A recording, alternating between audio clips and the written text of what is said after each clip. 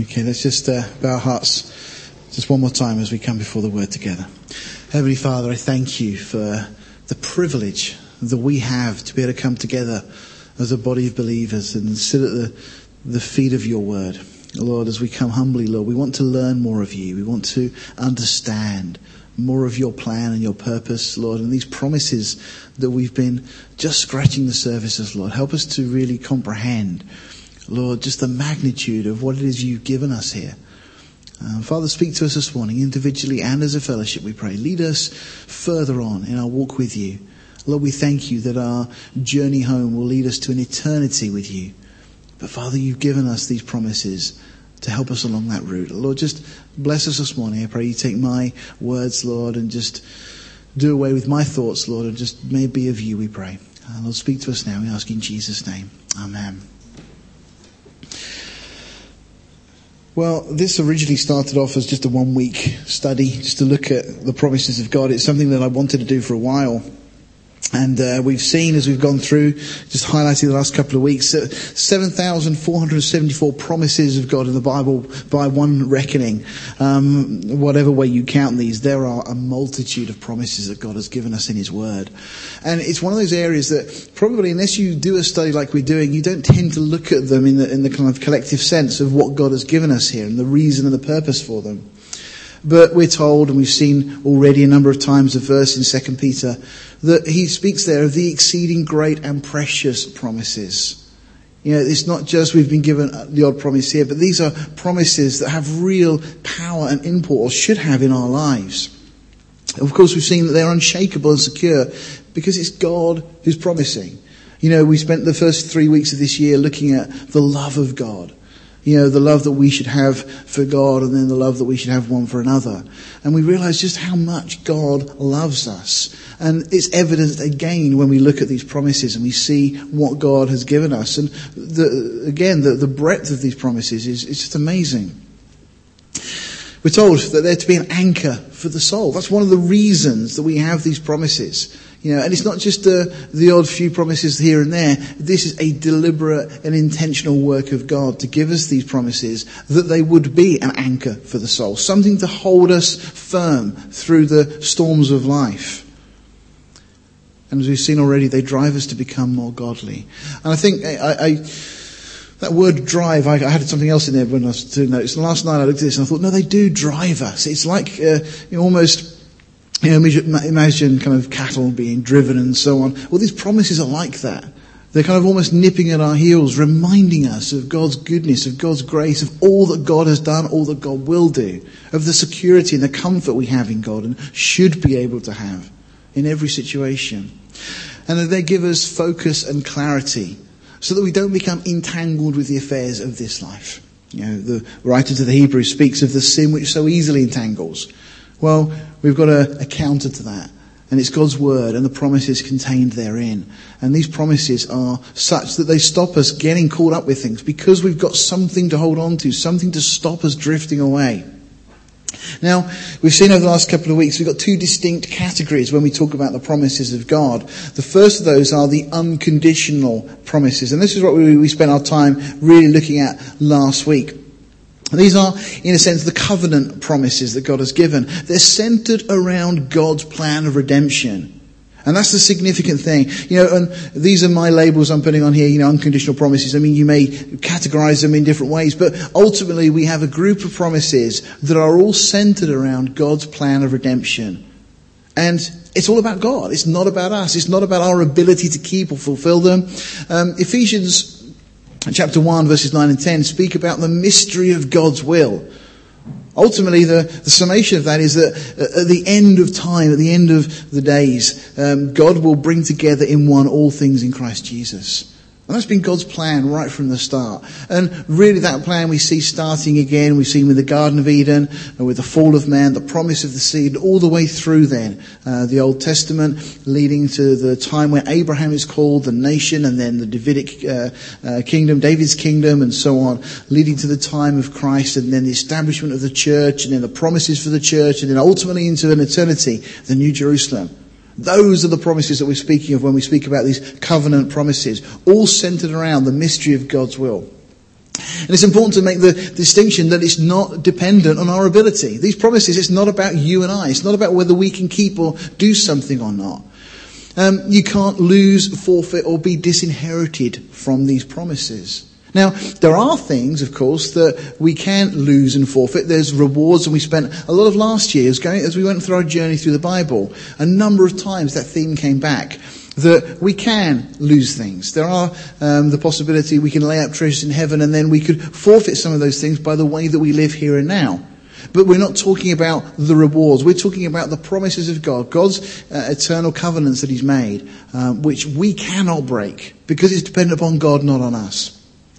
And you see, we automatically become a beneficiary of these promises as a believer. You don't have to earn them, you don't have to do anything. And interesting enough, if you think about it, it's irrespective of faith. Now, what I mean by that is they're not dependent on you believing them. You see, whether you believe in the resurrection or not, for example, the Sadducees, they didn't believe in a resurrection. Does it change the fact? No. If you don't believe that there's going to be a New Jerusalem, and of course there will be some people within the church who have different views when it comes to the end times, does it change the fact? No.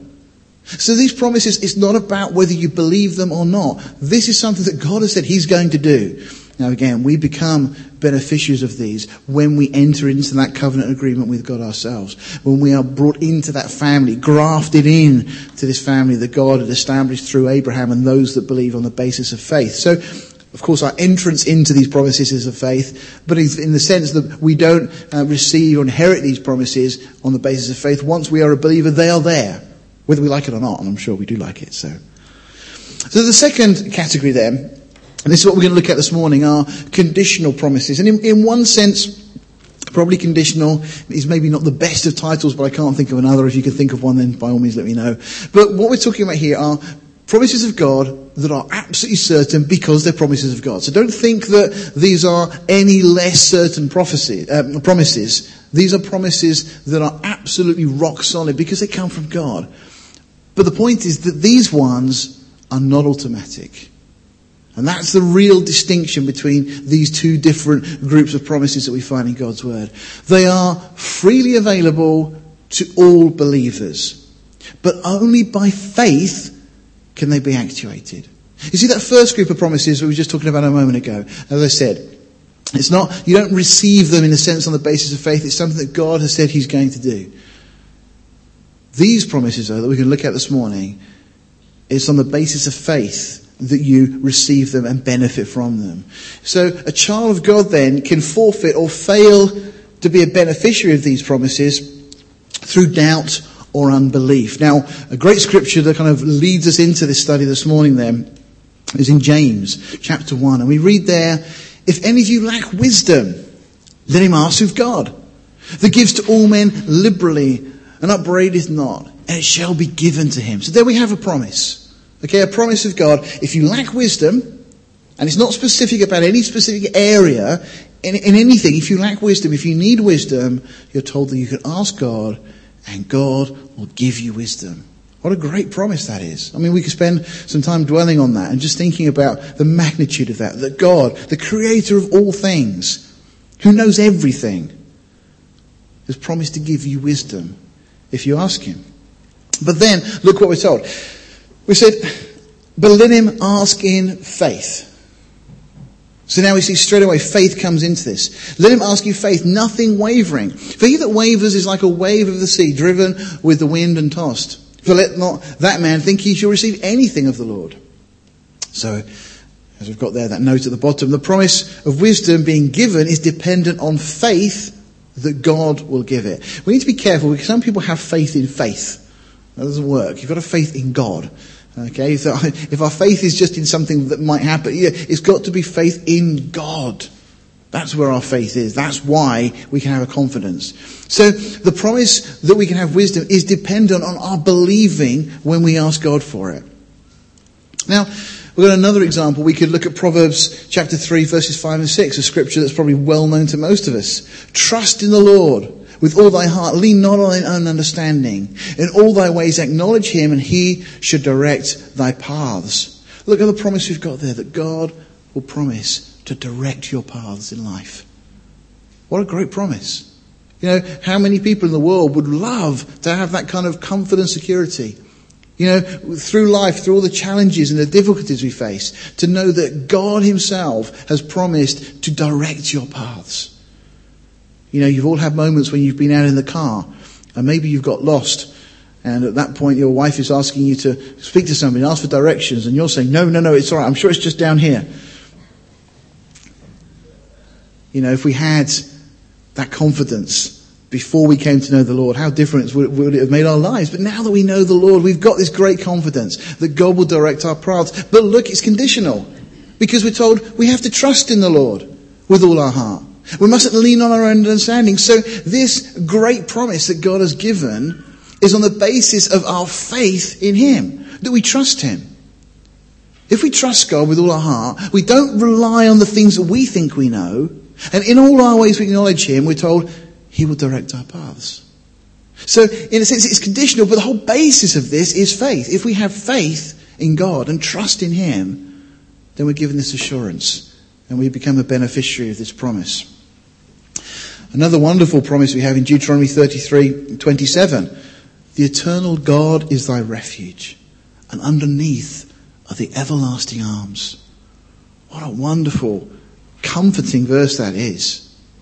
But you see, this is only a comfort to the soul as long as we have faith to believe it. You see, if you don't believe that, that doesn't mean anything to you. But if you believe that God is the eternal God, if you believe that he really truly is your refuge, a place where you can flee for safety, and we believe that underneath are the everlasting arms, what a great comfort that is. You see, the promises of God, these ones we're looking at this morning, we receive on the basis of faith. If we don't have the faith to believe them, they won't help us. We need to trust in God and believe God when he says these things. What about Philippians 4:19? But my God shall supply all your need according to his riches in glory by Christ Jesus. You know, do we believe this? Do you believe that? Do you believe that God will supply all your need? Not your greed, but all your need according to his riches in glory by Christ Jesus. Do you believe that when you're made redundant? Do you believe that when something goes drastically wrong in your life that you planned? You know, do you believe then that God will supply all your need? That God loves you that much? So again, another promise that is there for us. A wonderful promise that God, who is limitless in resource, owns the cattle on 1,000 hills, that God has promised to supply all your need. Jared mentioned Bill Gates earlier. I forget that number of pennies that he has in his bank account, whatever it was, but you know, he's got enough to make all of us millionaires and it wouldn't even affect him. But we've got something better than that. We've got God who's offering, who's telling us he'll supply all of our need according to his riches in glory by Christ Jesus. Again, it's a wonderful promise, but unless we've got the faith, it doesn't have any power or effect in our lives. Matthew, we have this great passage. Matthew 6, picking up verse 25. Therefore I say unto you, take no thought for your life, what you shall eat or what you shall drink, nor yet for your body, what you shall put on. Is not the life more than meat, and the body more than raiment? Behold the fowls of the air, look at the birds.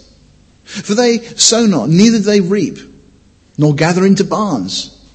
Yet your heavenly Father feeds them. Are you not much better than they? Which of you, by taking thought, can add 1 cubit to his stature? And why take you thought for raiment, for your clothes? Consider the lilies of the field, how they grow. They toil not, neither do they spin. And yet I say unto you, that even Solomon in all his glory was not arrayed like one of these. And then we have this great promise. Wherefore, if God so clothe the grass of the field, which today is and tomorrow is cast in the oven, shall he not much more clothe you, O you of little faith? You see, Jesus here gives us this wonderful promise that God will provide all our need, that God will clothe us. He'll give us that which is necessary. But he links it straight away to faith. Therefore, take no thought saying, what shall we eat or what shall we drink or wherewithal shall we be clothed? For after all these things do the Gentiles seek. For your heavenly Father knows that you have need of all these things. We had a situation last night with Marla. She's got a little thing at the moment when she goes to bed that she wants to then, we kind of put her to bed, we go downstairs, and all of a sudden we hear a little pitter-patter of feet on the stair, it was on the floorboards upstairs, and she's out of bed, she's checking to see whether it's raining, or she's checking to see whether the window's shut, and all those kind of things. And, there's this kind of like, just in case somebody breaks in, or this kind of, so we had a little chat with her last night, and said, look, Marla, don't you think Mummy and Daddy do those things? We check to make sure the doors are shut and the windows are shut. As Marla's father, I wouldn't put her in a position where she didn't have the protection necessary for her. Well, think about God and you. You see, we talked already, we spent a week looking at God's incredible love for us. God loves you so much. And so we have this great promise that God will clothe you. God will give you that which you need. But again, you've got to have the faith. This portion just concludes, and really we're given the condition in a sense, that it's, but seek first the kingdom of God and his righteousness, and all these things shall be added unto you. What a great promise. God's going to add all these things, all the things that we worry about, all the things that we're concerned about in life. God says, don't worry about it. I will add those things to you. Your job, seek first the kingdom. I love this comment by Oswald Chambers. He says, quoting what we just looked at, take no thought for your life. Be careful about one thing only, says our Lord, your relationship to me. Common sense shouts loud and says, that's absurd. I must consider how I'm going to live. I must consider what I'm going to eat and drink. Jesus says you must not. Beware of allowing the thoughts that this statement is made by one who does not understand our particular circumstances. Jesus Christ knows our circumstances better than we do. And he says that we must not think about these things so as to make them the one concern of our life. Whenever there is competition, be sure that you put your relationship to God first. It's a great statement. We're so used to that practical consideration. I was talking to somebody last night, and we're just talking about trusting God and situations, and sometimes when God calls and things. And it's interesting. We look at Paul. When God called him, separated him, when he got saved, what does he tell us? That he went to have a chat to people and said, I think God's calling me into ministry. What do you think? No. We're told that Paul didn't consult with flesh and blood, didn't confer with flesh and blood. Why? Because he knew probably what the reaction would be. Oh, you shouldn't do that. No, don't do that. Oh, that would be dangerous. Well, you've got to think about your health. You've got to do this. What about your family? You see, we have a very different way of looking at things than God does. Philippians 4 verses 6 and 7. I just remember this growing up. We had this on a plaque on my wall at home. And this is just from the Living Bible paraphrase. It just says, don't worry about anything. Instead, pray about everything. Tell God your needs and don't forget to thank him for his answers. If you do this, you'll experience God's peace. What a great promise. Again, the King James translation, be anxious for nothing, but in everything be prayer and supplication. Again, just pray. Just go before God. Oh, what needless pain we bear because we do not carry everything to God in prayer. We sing it, don't we? But look at the promise there. If you do this, you'll experience God's peace. How many people in this world are just so twisted and chewed up and messed up in their hearts and minds because they just don't have peace because they don't take things to God. They don't know they can. And sadly, even Christians sometimes fall into that category. Another quote by Oswald Chambers. I love this. I think we've used this a number of times before. Suppose God is the God you know him to be when you are nearest to him. What an impertinent worry is. Let the attitude of the life be a continual going out in dependence on God, and your life will have an ineffable charm about it, which is a satisfaction to Jesus. Love that line that, suppose God is the God you know him to be when you're closer to him, when you're in a place where you're worshipping God or everything's going well and wonderful and you're praising God. That's what God's like, all the time. Our circumstances, our situations, our mindsets sometimes change. But what an impertinent worry is. God doesn't change. God is still the God that parted the Red Sea. The God that stopped the mouths of the lions for Daniel. The God that enabled and strengthened young David to go and stand before this giant.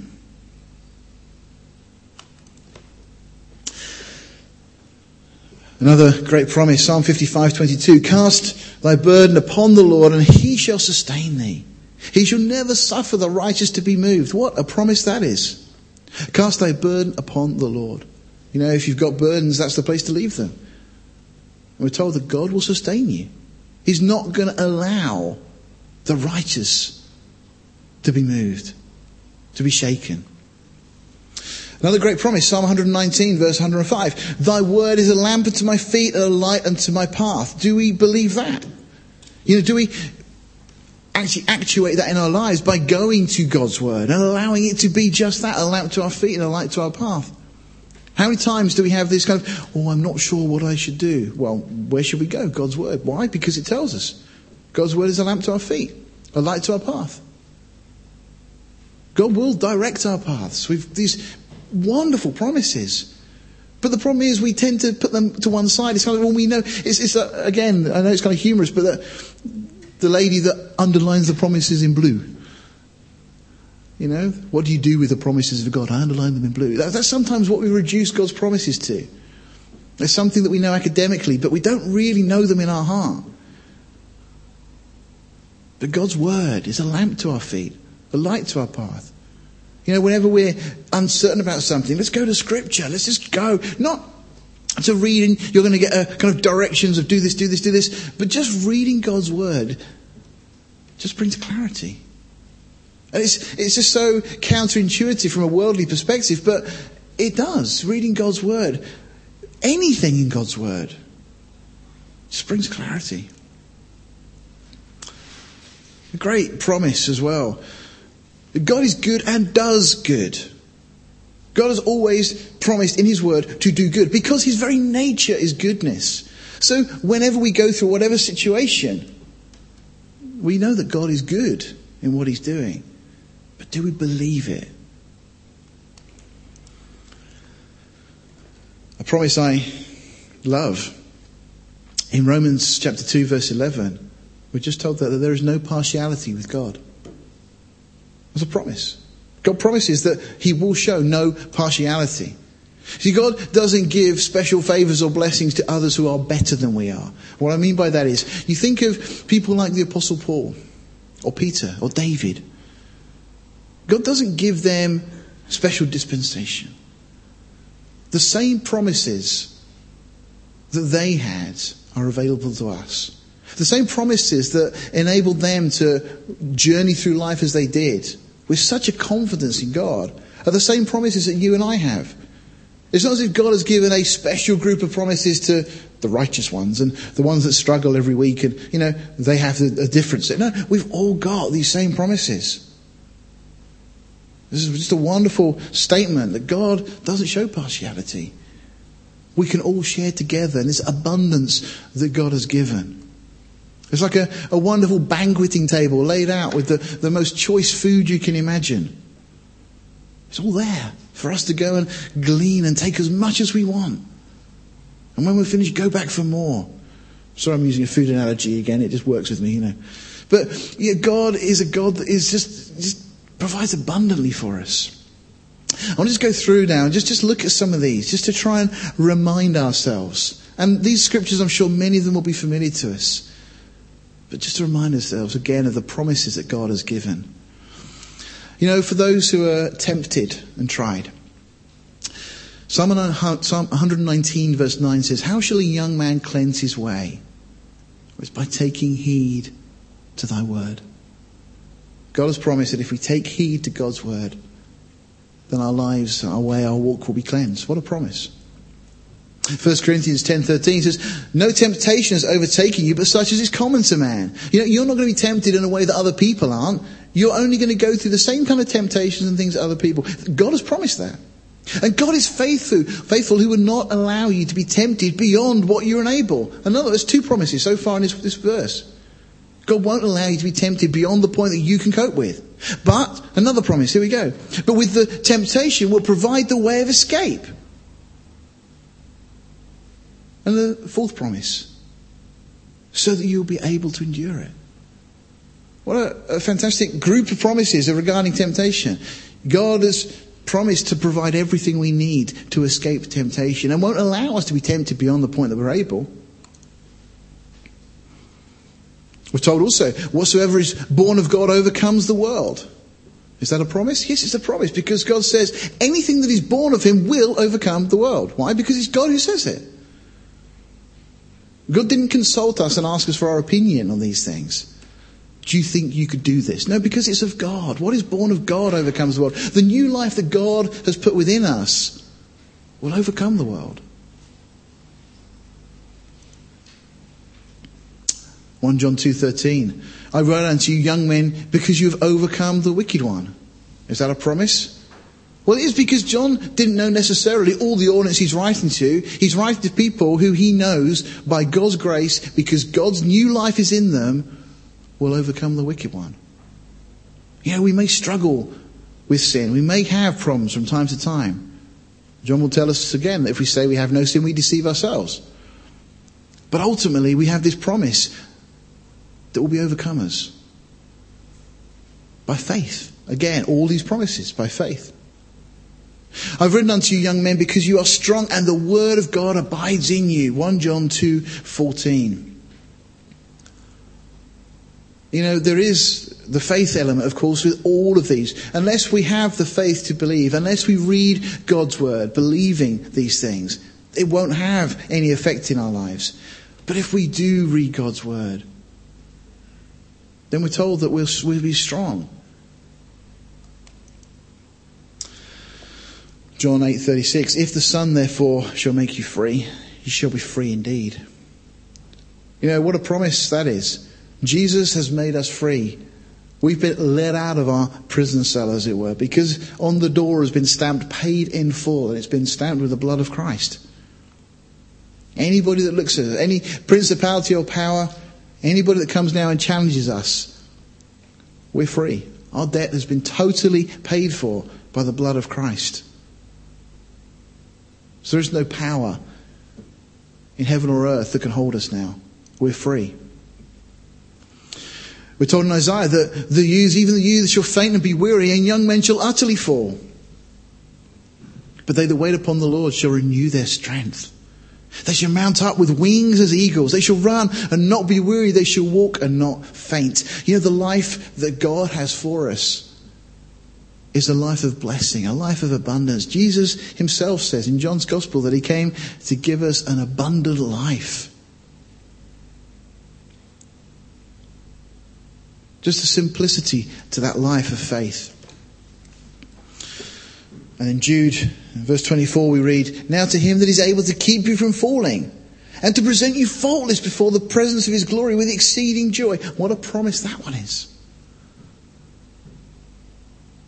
So, if we're facing temptation, there's a bunch of promises there just to remind us that we have the victory. We just need to claim it. We just need to, on the basis of faith, take that step. Not by might, not by power, but by my Spirit, says the Lord of hosts. It's not by a determined effort. It's not by a New Year's resolution. It's not by some sort of, agreement that we're going to try and now do this and stop doing that or whatever else. The Lord makes it clear. It's not by might, not by power. It's not by anything that you can do. It's by his Spirit. Just kind of let go and let God take over the steering wheel of your life. But there's a group of promises also for those that are heavy-hearted, and that may this morning be you for whatever reasons. If it is, then we're told the Lord is near to them that are of a broken heart and save such as be of a contrite spirit. How comforting. We're told also, Peter quoting Psalm 55 we looked at earlier, but cast all your care upon him for he cares for you. You know, if you're going through a difficult situation, if you're in some sort of emotional turmoil for whatever reason, the Lord is near to you. He saves such as of a contrite spirit. We're told that we can cast our care upon him because he cares for you. It doesn't matter about other people. God himself cares. That's the most important relationship. Matthew 11:28 we're told, come unto me all you that labour and are heavy laden, and I will give you rest. Sometimes we have those moments in our life and we just feel burdened by things. Come unto me, all you that labour and are heavy laden, I will give you rest. He heals the broken in heart and binds up their wounds. Psalm 147 verse 3. He heals the broken in heart. God cares about you. And He's given us these things. God didn't have to tell us these things. He could have just done it. But He's told us so that we can have confidence, so that we know that we should go to Him and find this comfort in Him. For those who are under kind of spiritual siege, if you feel that, you're being oppressed by the devil, for whatever reason or situation, the angel of the Lord encamps round about them that fear Him, that fear God, and delivers them. You think just for a moment of all those situations in Scripture where those great people of faith were delivered. Well, they were just like you and I. Just ordinary people, but they just trusted God. How many times were God's armies, God's people surrounded by the enemy? And God delivered them. Romans 8:31, if God be for us, who can be against us? Doesn't matter what the principalities and powers, those that are working for Satan, would try and tell us. If God is for us, God has already got the victory. Nobody is going to overcome God. James 4 verses 7 to 8. Submit yourselves therefore to God. That's our part, in faith. Resist the devil, and then the promise, he will flee from you. Draw near to God and He will draw near to you. So our part, by faith, we just resist the devil, we draw close to God, and we're told that as a result, Satan is not given an option, he has to flee. God will draw near to us. Just thinking of that last one, Jesus in the wilderness when He's tempted, He resists the devil. And the Lord allows angels to comfort Him afterwards. Many are the afflictions of the righteous, for those who are afflicted in whatever way. And there are many afflictions. Many different types of afflictions that we go through. Many are the afflictions of the righteous, but the Lord delivers him out of them all. Not most of them, but the Lord will deliver us out of all the afflictions that we're in if we just trust Him. And then we're told in 2 Corinthians 4:17, for our light affliction, which is but for a moment, works for us a far more exceeding and eternal weight of glory. Paul says in the book of Romans chapter 8 verse 18, for I reckon that the sufferings of this present time are not worthy to be compared with the glory which shall be revealed in us. You see, again, these promises are the anchors for our soul. So that when we are afflicted, we're reminded of these promises. We're reminded that which is going on is working a far more exceeding and eternal weight of glory. There's something so much better ahead of us. And that actually when we get there, the trouble that we're experiencing now won't even be worth comparing. And the confidence that actually the Lord will deliver us out of all of them. It may not be in our timing, but we still have that promise that we can hold on to and we claim by faith. For those that are serving God, and sometimes you can feel almost like a desert rose. You'll feel like you're alone, that you're on your own sometimes in serving. Well, we're told in Hebrews 6, 9 and 10, that God is not unjust to forget your work and labour of love, which you have shown toward His name. It's a promise. God promises the fact that He's not going to forget the labour, the work that you put in. God won't forget the times that you spend on your knees interceding for your brothers and sisters in Christ. God won't forget the moments that you spend reaching out and witnessing to others. God won't forget the time that you do things out of love and compassion for others for His name's sake. God won't forget those things. It's all worthwhile. Matthew 19 verse 29 says, and everyone that has forsaken houses or brethren or sisters or father or mother or wife or children or lands for my name's sake shall receive 100-fold and shall inherit everlasting life. That's kind of a nice little bonus there at the end, isn't it? God says, you give up things for the sake of the kingdom, you're going to receive more back in this life. But even better than that, you're going to inherit everlasting life. What a great promise. There shouldn't be any reason why we would contemplate not giving up things for the kingdom when we're given such a wonderful promise. Galatians 6:9, let us not be weary in well-doing, for in due season we shall reap if we faint not. It's a promise of God that we will reap. So let's not get weary in doing things for the Lord. If you're needing comfort, again, another area where there's multitude of promises. Hebrews 13:5, I will never leave you or forsake you, says the Lord. Psalm 94 verse 14, for the Lord will not cast off his people, neither will he forsake his inheritance. Now, somebody may point out and say, but that's to the Jews. Yes, it was to the Jews. But guess what? Paul tells us we've been grafted in. We've been grafted into that inheritance. The Lord will not cast off his people, neither will he forsake his inheritance. We've been grafted into that promise. What a blessing. Joshua 1:9. Be strong and of good courage. Be not afraid, neither be thou dismayed. For the Lord thy God is with thee whithersoever you go. What a great verse of comfort for us. Wherever you're facing in this coming week, God's never going to leave you. He won't cast you off. He's going to be with you wherever you go. God has given you that promise in his word. Psalm 23 verse 4. Yes, though I walk through the valley of the shadow of death, I will fear no evil. For thou art with me, thy rod and thy staff, they comfort me. Again, God promises never to abandon us, never to leave us. Whatever dark situations we end up finding ourselves in, for whatever reasons, God will be with us. And God will give us comfort. If we're looking for peace because of whatever circumstances, we're told Isaiah 26 verse 3, thou wilt keep him in perfect peace whose mind is stayed on thee because he trusts in thee. Again, all of these promises, faith is our access key, as it were, to unlock and benefit from these things. In John 14:27, Jesus said, peace I leave with you, my peace I give unto you, not as the world gives. I give unto you, let not your heart be troubled, neither let it be afraid. We're not talking about the worldly peace. The worldly peace typically is absence of conflict. That's not God's peace. God's peace is something so much better. God's peace is the idea that our debt has been paid in full and we have peace because now we don't owe anything. That's the real peace that we have in God.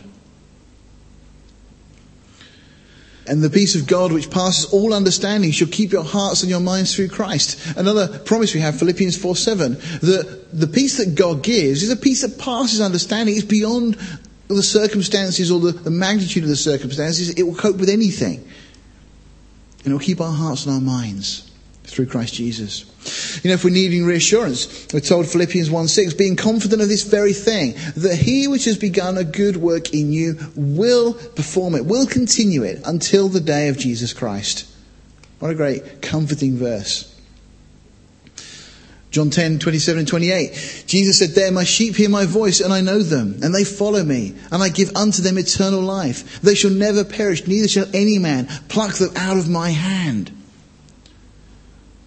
Paul says in Romans 8:38-39, for I am persuaded that neither death, nor life, nor angels, nor principalities, nor powers, nor things present, nor things to come, nor height, nor depth, nor any other creature. I don't think there's anything you missed there, is there? That covers everything. None of those things shall be able to separate us from the love of God, which is in Christ Jesus our Lord. You read these things and you think, how on earth can we ever have times when we feel depressed or downhearted? Well, we've got these promises. But know that the Lord has set apart him that is goodly for himself. The Lord will hear when I call unto him. That's a lovely promise. The Lord has set apart him that is goodly for himself. He's taken the choicest things. You go, forgive my food analogy again, but sometimes, you're at a family party, a wedding or something, and you go up to get food, and Joyce sometimes gives me a plate and says, can you get some for me? So I look at that and I think, actually, so I'll have that one. And then, so I set apart that for me. And we have this we set apart things sometimes that are precious to us or special to us. Well, God is saying that he's set apart him that is godly for himself. He's chosen you because he loves you, because he sees you as special. And then we're just told again, the Lord will hear when I call unto him. If we need boldness, be strong and of good courage, fear not, nor be afraid of them. For the Lord thy God He it is that does go with thee. He will not fail thee, nor forsake thee. You know, we live in a world that is very fickle, very subject to change. But God doesn't change. Joshua 23:10 says, one man of you shall chase 1,000, for the Lord your God is he who fights for you, as he has promised you.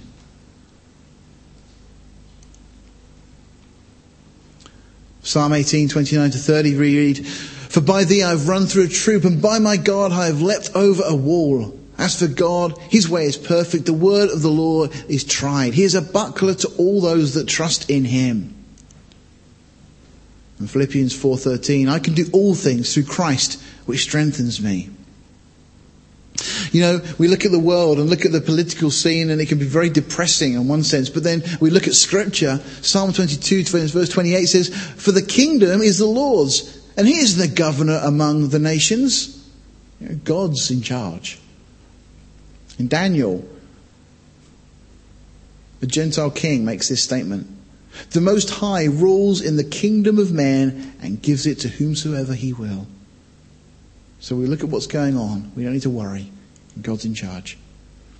1 Peter 3:21-22 we read, Jesus Christ who's gone into heaven and is at the right hand of God, angels and authorities and powers being made subject unto him. That's not just talking about worldly authority, that's talking about all power. Spiritual powers, worldly powers, all is subject to Jesus.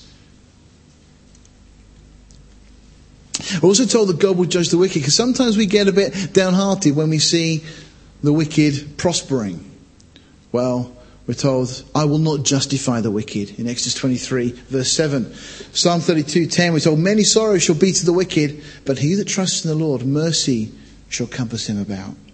You see, the wicked won't prosper in their way. We're told, Psalm 37 verses 9 and 10, for evildoers shall be cut off, but those that wait upon the Lord, they shall inherit the earth. For the upright shall dwell in the land, and the perfect shall remain in it, but the wicked shall be cut off from the earth, and the transgressors shall be rooted out of it. Another promise. Hang in there. It's worth it. That which is coming. That's Proverbs 2:21 and 22. Proverbs 4:19 says, the way of the wicked is as darkness. They know not at what they stumble. And Proverbs 10:27 says, the fear of the Lord prolongs days, but the years of the wicked shall be shortened. You know, if you're needing forgiveness, if the Lord has brought you by his grace to that place of repentance, let the wicked forsake his way, and the unrighteous man his thoughts, and let him return unto the Lord. And this promise there, look at this. And he will have mercy upon him. And to our God, for he will abundantly pardon. How wonderful is that? And again, 1 John chapter 1 verse 9. If we confess our sin, look at the promise. He is faithful and just to forgive us our sins and to cleanse us from all unrighteousness. All of these on the basis of faith. Though your sins be as scarlet, they shall be as white as snow. Though they be red like crimson, they shall be as wool. The whole idea of this dyeing process, the first part of it, you dip it, it become like scarlet. Then you dip it again in the dye, and it will become like crimson. It's kind of doubly dyed. Wool is the idea here. And though it's so impregnated with this dye, naturally there's no way to cleanse it. God says, that's how your sins are, but they shall be cleansed totally as snow, as white as wool, pure. There is therefore now no condemnation to them which are in Christ Jesus. And regarding our walk through life, all the paths of the Lord are mercy and truth unto such as keep his covenant and his testimonies. I will lead them in paths that they have not known. I will make darkness light before them and crooked things straight. These things will I do unto them and not forsake them. Again, a promise made to Israel. But you know what? We've been grafted in. We inherit these promises on the basis of faith also. God is the same yesterday, today and forever. There is no partiality. We can be blessed and benefit, become beneficiaries of these promises on the basis of faith. We're told in Proverbs chapter 2 verses 7 and 8, he lays up sound wisdom for the righteous. He's a buckler to them that walk uprightly. He keeps the paths of judgment and preserves the way of his saints. This is your God that does all of these things for you. So whatever the circumstances, whatever the situation we face, we're told, Romans 8:28, we know that all things work together for good to them that love God, to them who are the called according to his purpose.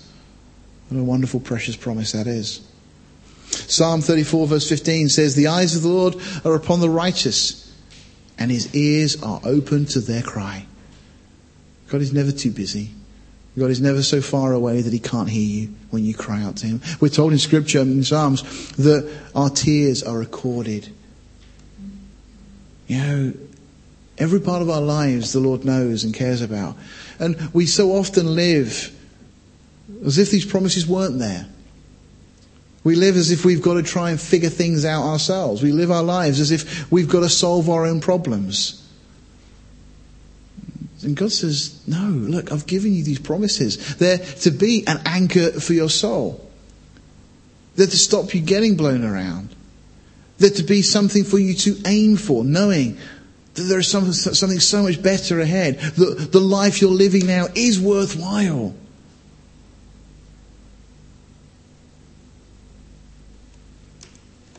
Finally, Psalm 23 verse 6.